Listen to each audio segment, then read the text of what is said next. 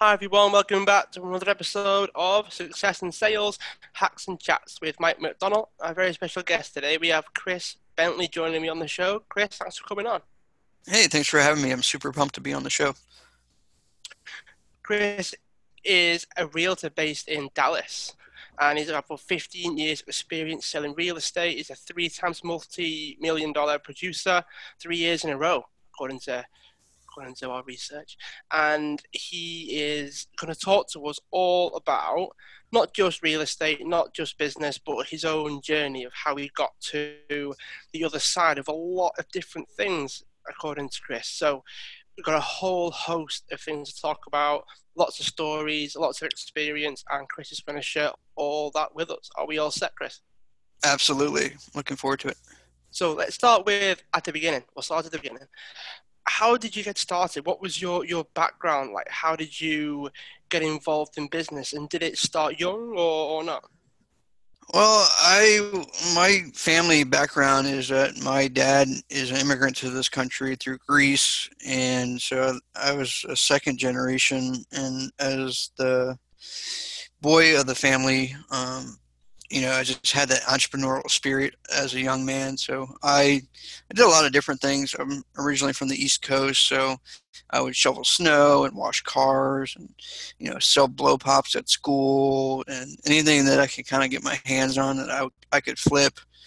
And this was before eBay and all that. So I just was very entrepreneurial. And then I graduated high school and I decided that I was really into cars at the time. So I was drag racing cars back when street racing was, you know, not as taboo and not as videotaped as it is now. But, Hmm. so I was always into different stuff and I'd work on people's cars and get money off of that. And just, always had like a side hustle doing different stuff. And then I got involved in financial services and then that, translated into real estate. Ah, right. So there was the what was the transition like to real estate like? Was it a big thing, or did something just come up? What was the actual period like? I was doing financial services, and there was a guy that was, just doing great. And at the time, we were doing loans, mortgage loans, and it was during the mortgage loan boom, the refi boom. So we were like, hey, why don't we capture some of the purchase deals too? Because the market was on fire. This was like 2006, 2007. And I went and got my real estate license before that. I just couldn't really, I was young, I was what, 25, 26. So I really didn't, I didn't really see how you could sell real estate. I was young. And I was introduced to a guy, and he basically took me under his wing. I had to give him, a bunch of business so I can listen to him talk and go on appointments and go to closings and understand the business. And then I just kind of started doing my own thing without him, but just modeled exactly what he did. And how did you find that? How did you find following him? Did you learn anything? Were there any pitfalls or things that you kind of struggled with as you were going through that? Well, it was a lot. I mean, I did stuff that a lot of people listening probably wouldn't do. I mean, I gave him a list of people that were looking to buy or sell their home, and then I would sit there at his house and listen to him talk to each person. And then I would go on an appointment with each person, and then I'd show up at his house every day to do different things, like just walk through title, walk through this, walk through that, and that's just kind of how I learned it, just learning the ropes as I went. And I know a lot of people was just not, uh, they're not willing to do that. They'd rather get their license and be like, I'll figure it out later. Just I got to make that money. And I short circuited that and went the other way. It was like, let me learn the business first, and then I'll make the money. So what were the key takeaways then? I imagine you still use some of the information to that day, to this day. What lessons did you take away from that? The guy I learned it from is super. He's really successful as well, but he's super aggressive, and that's how I run my shop. So I'm super aggressive. we're gonna get the deal or we're not. We're gonna, outdo everybody. We're gonna out hustle everybody. We're gonna outwork everybody. So that's kind of what I took from him. So, um, I mean, the guy's a hard worker, just like me. So it was just kind of a really good match. And then I just, kind of intensified it a little bit. So what was the next thing after that? Where did you go next? From there, where did I go from that? I was just selling. I was at the time I had a team of real estate agents and I had a team for loans because we could do both at the same time. There wasn't any license for loans, and we were just crushing it. I mean, every 2 weeks I was making at least $16,000, and as a 27-year-old person, it was way more money than I needed. So, um, yeah, so I just, I got kind of out of control. Not too bad, but life is kind of crazy when you get that kind of money all of a sudden. So, um, yeah, I just did that for a while, and the market busted. The recession hit, and everybody was pretty much out of work. There was no money, so I had to go get a job, and then just kind of different stuff. I had to go work for the government for a bit with that job, and then I moved to Dallas, and I had to get used to Dallas real estate, which is different than the East Coast.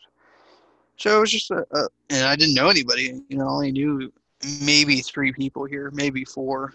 Mm. So I had to, really reestablish myself. And 6 years later that I've been down here, it's totally different. I know a lot of people, and it's just different. So it's a good different. What was it like being, you know, not reasonably well known in a certain place? Because there are people that might move or travel or just go somewhere where they don't know anybody, and yet you still try to make the business work. What was that like? Actually, it was great, and I recommend it for a lot of people. Because you're working with a clean slate for me. So like nobody knew me from anything that I've ever done or anything I ever failed at or anything like that. So I wasn't pigeonholed. I was just like the new guy on the block. And when you're the new guy on the block, like everything's cool and you're like, trying to figure stuff out. So it was really cool. Like it was just a blank slate for me. I just grew it. I knew I needed to get an audience, so I did a lot of social media. I started a meetup group, started inviting people, starting to get to know people. Started getting referrals later on, and the next couple of years later. So, um, I mean, I recommend it for a lot of people just because it's personal growth as well. Like, I didn't have to lean on anybody anymore. Like, I could figure anything out now. Like, I don't Mm. need anybody. So it's kind of a cool way to look at it. I like the way that you said that you organise meetups and things, and that comes across as very different in terms of an approach. But I imagine that helping, given that you didn't know a lot of people at the time, that the meetup probably gave you the chance to reach out to people, to get to know people as that meetup grew. Yeah, absolutely. It was, and I still have it. It's called Plano Socialites, and we're 3,700 members. Yeah, it's just fun. I mean, it started out with, hey, like, I want to go check out this place. Anybody else want to go? To now a very more business approach, like a website and members and, membership. And we're going to be here at this time at this place. And, we only exclude people that are we deal with people that have money instead of just just people trying to sell hairbrushes. So it's like we've evolved into like an actual business instead of it just being just a bunch of people just trying to hang out. Yeah, yeah. So how did you initially start to get more people to go than just the people that you already knew? So how did you grow from like the kind of founding members to then starting to get the momentum going in terms of how many people started to turn up? It was just coinciding with social media. When I first got here, I didn't know anybody. I kind of started it, and I was like, "Yeah, I'm thinking about getting a real estate license too." hey, like I have a real estate license now, and like I'm closing deals. Like, do you guys want to like see what I'm doing, kind of deal? And then it's just kind of snowball because then I can show listings, I could show appointments, I could show videos and stuff like that. So it just kind of more compounded the fact that I was for real and wasn't this wasn't a hobby. Yeah, I think there's a definite shift when we start to go from that hobby that we're paid for to this idea of, right, I'm now a business owner now. I'm now running this thing, and it has to become more of a priority. It has to be something that I actually dedicate my life to a certain extent. How many times did you have that moment when you started taking things seriously? Because you've been through quite a lot over the years. So how how often have you actually had that conversation of, okay, this is it now? Like, it's not just a hobby anymore. This is something that I've got to commit to. I really didn't have that conversation until I actually filed the LLC paperwork, like the legal documentation for it. Because at Right. the time I was just like, well, whatever, like I could take it or leave it. And now I'm like, okay, well, I have to like, actually make an effort on this thing and not, just wing it. Because I would just wing it. I'd be like, oh, we're gonna go to this place, and then I'd be like, oh, this place sucks. Let's go to the next place. And I couldn't do that anymore. I had to be like, this is where we're gonna be at. This is what we're going to talk about. These are speakers, different stuff. So it was just more uh, business oriented, and I just got into it like, okay, this is it. Like I can't fool around anymore. Yeah, yeah. I imagine you ran into a lot of roadblocks then, like trying to figure it out, and then now it's become serious, right? You file the paperwork, and you're like, right, this is it. No more messing around. Just kind of inside your own head. But that probably still caused you to hit roadblocks and road bumps. So, what sort of defining moments would you be able to share with us, and what were the lessons learned from that? I mean, there's been a lot, with just my career in general. It's just people just start taking notice more. So I won the 2018 2017 Best Realtor in Dallas. So that was cool, and that kind of put me on the spot to be in a magazine, and I won the multi-million dollar trophies, and those are cool too, the awards. But just getting out there and doing podcasts like I'm on here with you, and doing videos and like a lot of social proof. Like you can say that you're the greatest, but what are you really listing? What are your clients saying? What are your reviews like? Just all that stuff compounds. There's no real way of identifying like an ROI of the things that you do. It's just everything kind of compounds itself. Um, this year has been a lot different for me just because I've gotten really heavy on podcasts. I've gotten really heavy on SEO and Google and just trying to push different things. Like I have a couple of different companies that I have, and just getting you know giving people more things to research has enabled me to kind of stand out from the crowd. So you can go on and like just Google my name, and you can see all the different companies that I run. You can see all the podcasts that I've been on, all the videos, all the different stuff. So if somebody's like, "Hey, I'm thinking about selling my house," or "I'm thinking about buying a house," who's this Chris guy? And then they just Google my name, and they're like, "Oh, wow," or search engine query, however you want to do it, and you just find me. Was there particular any particular sort of crunch points, any particular turning points that I guess you would see as like they probably, if you, we always have moments, don't we, where we look back and go, oh, if I never did that, then I wouldn't be where I am today, or if I ever did that, then I wouldn't have had this opportunity, or this thing wouldn't have happened, or any number of things. But you mentioned that it was compounded, but were there any like ones that tend to be a bit more like that than the others? Um, Definitely getting in the magazine was good. Definitely getting the website up and running. Getting some books out was cool. That definitely helped. It's just a lot of a lot of uh, a lot of content pushed out, but I don't think there was really like one defining moment. Like I've arrived, like this is it. I haven't really had that yet. You know, I've flirted with being on TV through a different through A&E on one of the on a show like on a dating show, but like all that stuff was cool. Just I never really had just one moment. It was always just compounded on each other.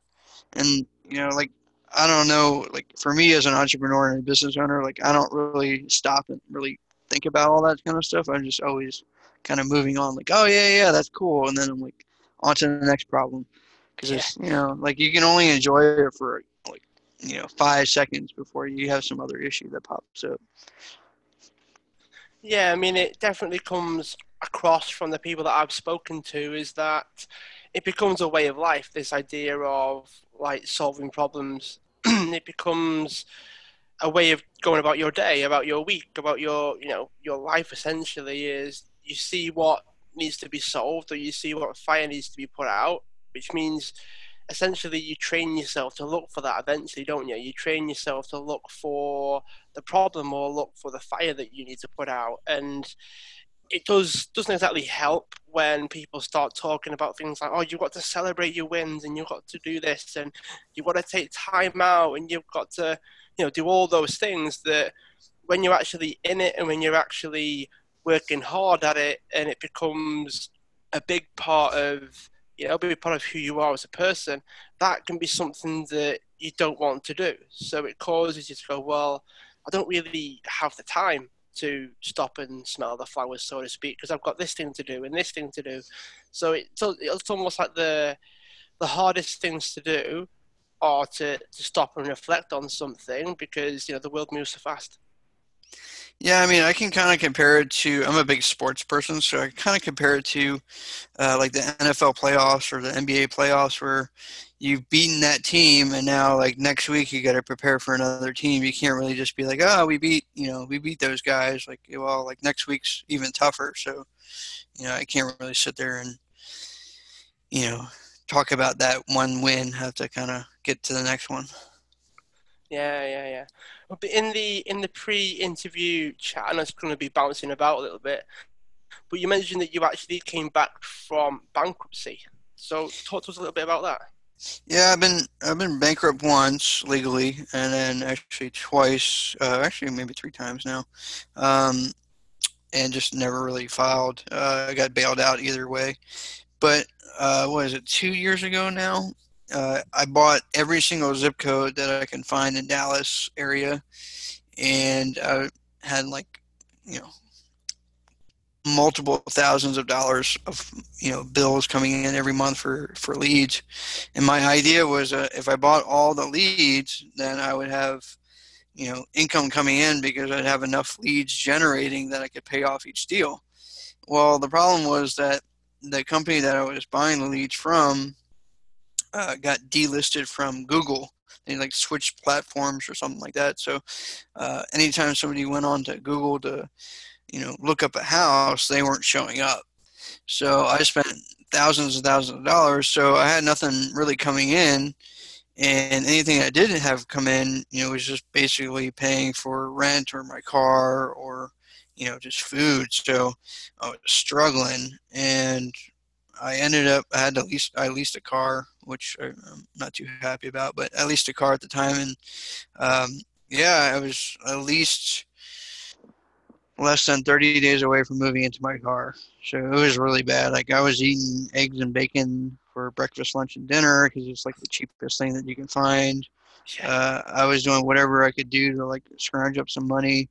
But when you have just, an unbelievable amount of debt every single month, it's just, I mean, you become like kind of depressed and stagnant because you're like, well, like I could go do this, but then I'm still a couple $1,000s short. You just end up like kind of falling into a hole that you can't really dig yourself out of.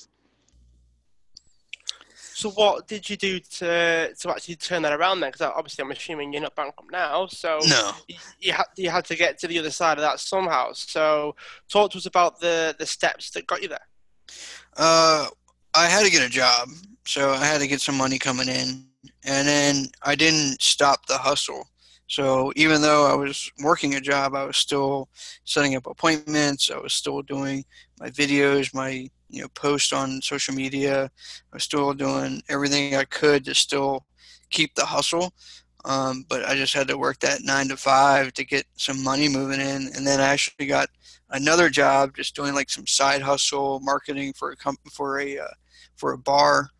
So I was working, man, like 18 hours a day, even more sometimes. So, I go to work in the morning. I wake up early, go to work, and then I get off of work, come home, like change, and then be out the door, like showing houses or doing that marketing for the company, that bar that I was working at, just whatever I could do to kind of get some money rolling in. So, yeah, it was tough times, and I definitely don't recommend anybody falling into that mindset of, oh, I could just buy a whole bunch of leads and then, the leads will take care of itself, because that doesn't work the same way as it does for other industries, because real estate takes forever.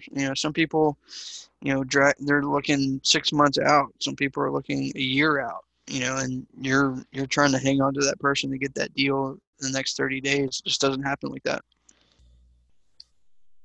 So you got the job initially just to give you that level of security then, or at least a foundation of income, I guess, and then you were able to build on that then. How did you go about going from job and business to business by itself?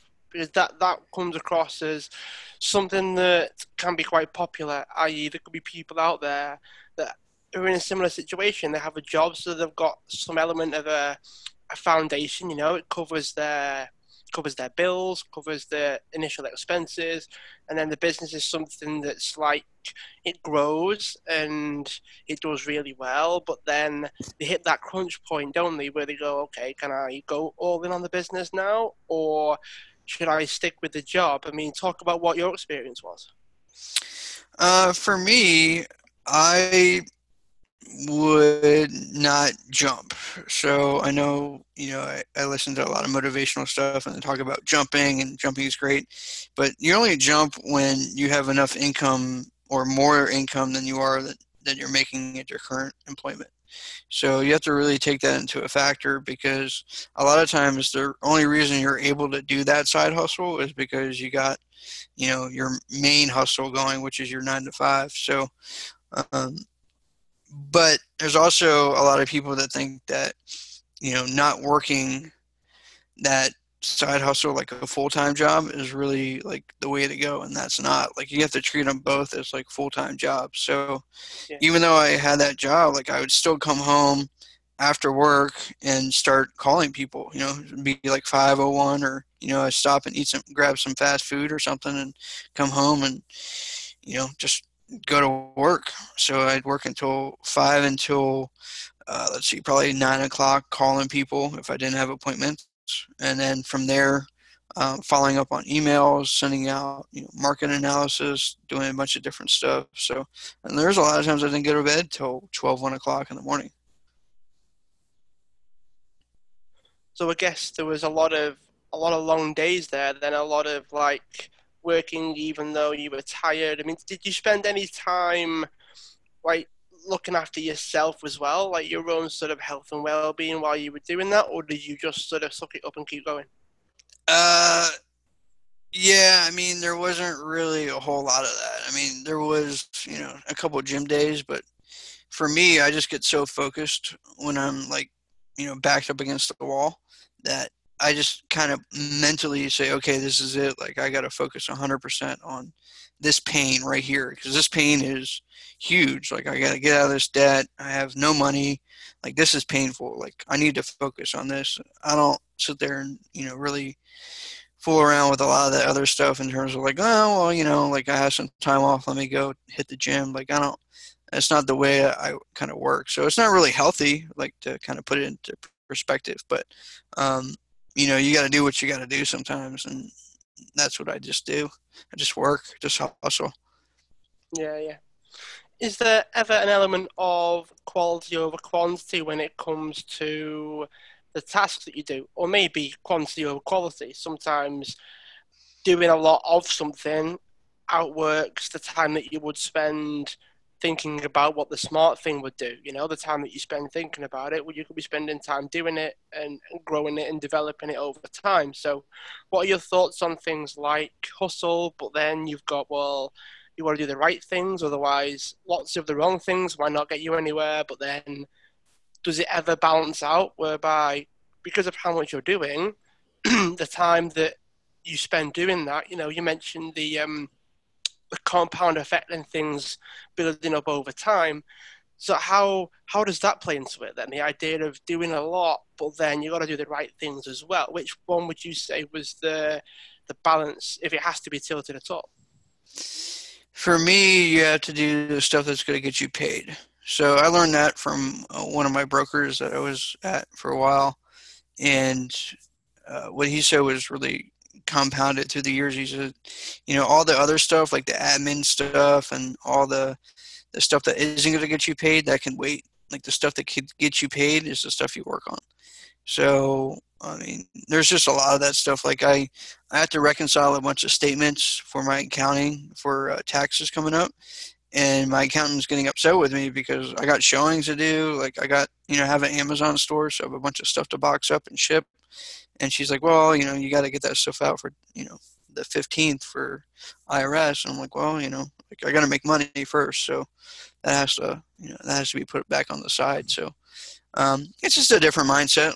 Like I'm a different person than probably a lot of entrepreneurs out there that have like families and stuff like that. I don't really have that. I'm a single dude. I just hustle. But I have pretty lofty goals and some really big stuff that I want to accomplish in my lifetime.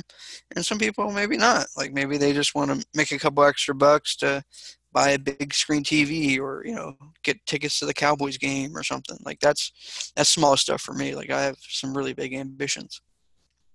So what is the future for you then? Where do you see yourself going? So you prioritize hustle, you know, single guy, you potentially got a lot of time that you could spend on your business as well. So some would say that it's a perfect storm, so to speak, for you to be able to make these goals happen. But what are they? I wanted to get to the 14 million range, cash liquid. There's a couple of different things I want to do with that. I have my hedge fund, so we reported great earnings for the quarter. So it's just a lot of like small stuff that I have that I want to get done. And when I mean by small, they're large, but it's just stuff that I wanted to do personally. That's like on my vision board kind of deal.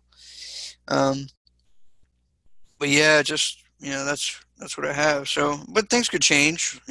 This year's been a real big change for me because I hired a team, or a team actually kind of came on. So that helped me out a lot in terms of showings and being able to free my time up to prospect more, which is ideally what you want to do with any business. And then I actually hired a admin team to help me with stuff. So like I have a lot of great projects, but me spending an hour or 2 hours trying to figure out a platform to, get the projects rolling versus, just paying somebody to do that saves me a lot of time. So I've just been having that real mentality of if I could save an hour and use that for prospecting and making money versus, spending, $50 for somebody to, research a project for me. So it's just a different mentality. At what point did you go from saving money to starting to spend money to then save time? Well, how did you make that shift? That happened this year. A buddy of mine came on board as a team member for real estate, and um, anytime you become a leader or as a team, you have to step up your game, and people are looking up to you for not only leadership but also lead by example. So I couldn't slack off and be like, oh yeah, this is kind of how you do it, and be like, no, this is how you do it, and what's going on. I had to do like a lot of follow up with uh, them to see like what's happening with them. Is their business going where they want it to go? What kind of troubles are they having with their clients? Stuff like that. So I had to really step up my game as a leader on the team, to get that done.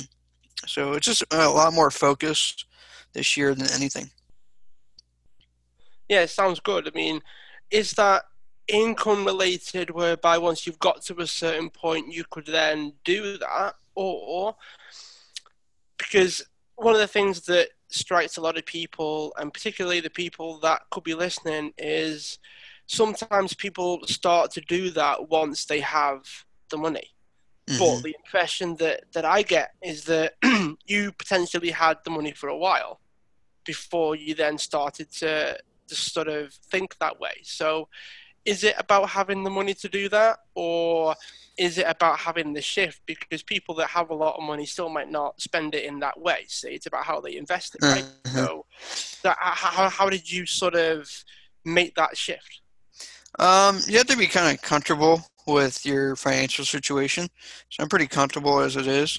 And then I realized that me spending hours trying to figure something out versus talking to somebody that has done it before saves me time, and that time I have to use for prospecting. So if I were to give a project out to you to go do, like I can't just be like, oh, cool, like thanks for doing that. I'm going to go to the pool.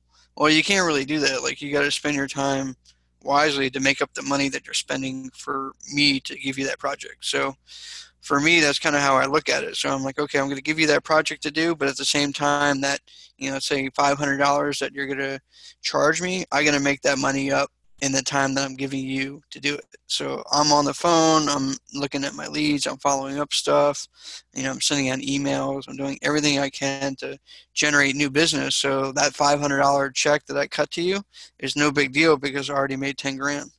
So it's just a different mindset. Like once you get over the fact that you already have money and you're just trying to get to the next level, it's just a totally different mindset. Yeah, I mean, I get a funny feeling that it is about that investment, isn't it? It's about having that ability to invest in something knowing that you'll get what you want out of it, whether it's time, whether it's energy, whether it's improving your health and fitness or your business or advertising or whatever it is. It's almost like if you get what you want out of it, then the financial investment to get that, it isn't as big of a deal because Hmm. you get what you want at the end. Exactly. So before we wrap things up, Chris, I really enjoyed it actually. I've made tons of notes. Hopefully, people listening are doing the same thing. Before we get to the last couple of questions, where can people find out more about you? This is your chance to share websites and social media and anything that you'd like to offer our listeners. Yeah, if you just go to Chris D as in danger Bentley.com or Chris D Bentley through social media, either Facebook, LinkedIn, Instagram. I'm not really too much on Snap. But yeah, anywhere you can find me. You can find me on YouTube. You can find me just about everywhere. Um, and you can look me up. You can look up, I wrote 3 books, ebooks. If any of the people listening would like that, I'll send you all 3. Just hit me on a DM or through a message. I'll send you those. I'll answer any questions you guys have, any of the listeners have. Always willing to help. I can't give out too many of my secrets, but I can, just kind of shed some light on some stuff, especially people that are kind of going through some hard times like I have. And, uh, unfortunately, being a realtor and being not a realtor, but like a business owner or entrepreneur, there's a lot of down moments. There's a lot of depression. There's a lot of just, loneliness as being an entrepreneur. So it just, it's tough. So it's good to have other people to listen to. Like I listen to a lot of Gary Vee. I listen to some Steve Harvey. I listen to some different people. Just kind of help you on your journey because you might pick up something from them. Yeah, you never know. You never know what can happen. Um, Aside from your own books, then, Chris, do you have any other recommendations for us? Any books that you read that have not just that have inspired you, but maybe books that have gave you something that you were able to go and use while you were on your journey? Not really books. I just listen to a lot of YouTube. So I just, I used to, and I still do for the most part. I listen to about an hour of motivation in the morning and about an hour of motivation at night. And it could be anything. It could be, you're interested in listening to Gary Vee, or you could be interested in listening to anybody really, whatever you're really into. And just listening, a lot of times I'll listen to something three or four or five different times, even podcasts, and I'll catch something that, I didn't catch before. Like I've been listening to a lot of David Goggins, and he is unreal. And some of the stuff that he talks about doesn't necessarily pertain to me, but just listening to the stuff that he went through and how he's overcome it, it's just kind of really inspiring to kind of think about some of the stuff that I've done as well.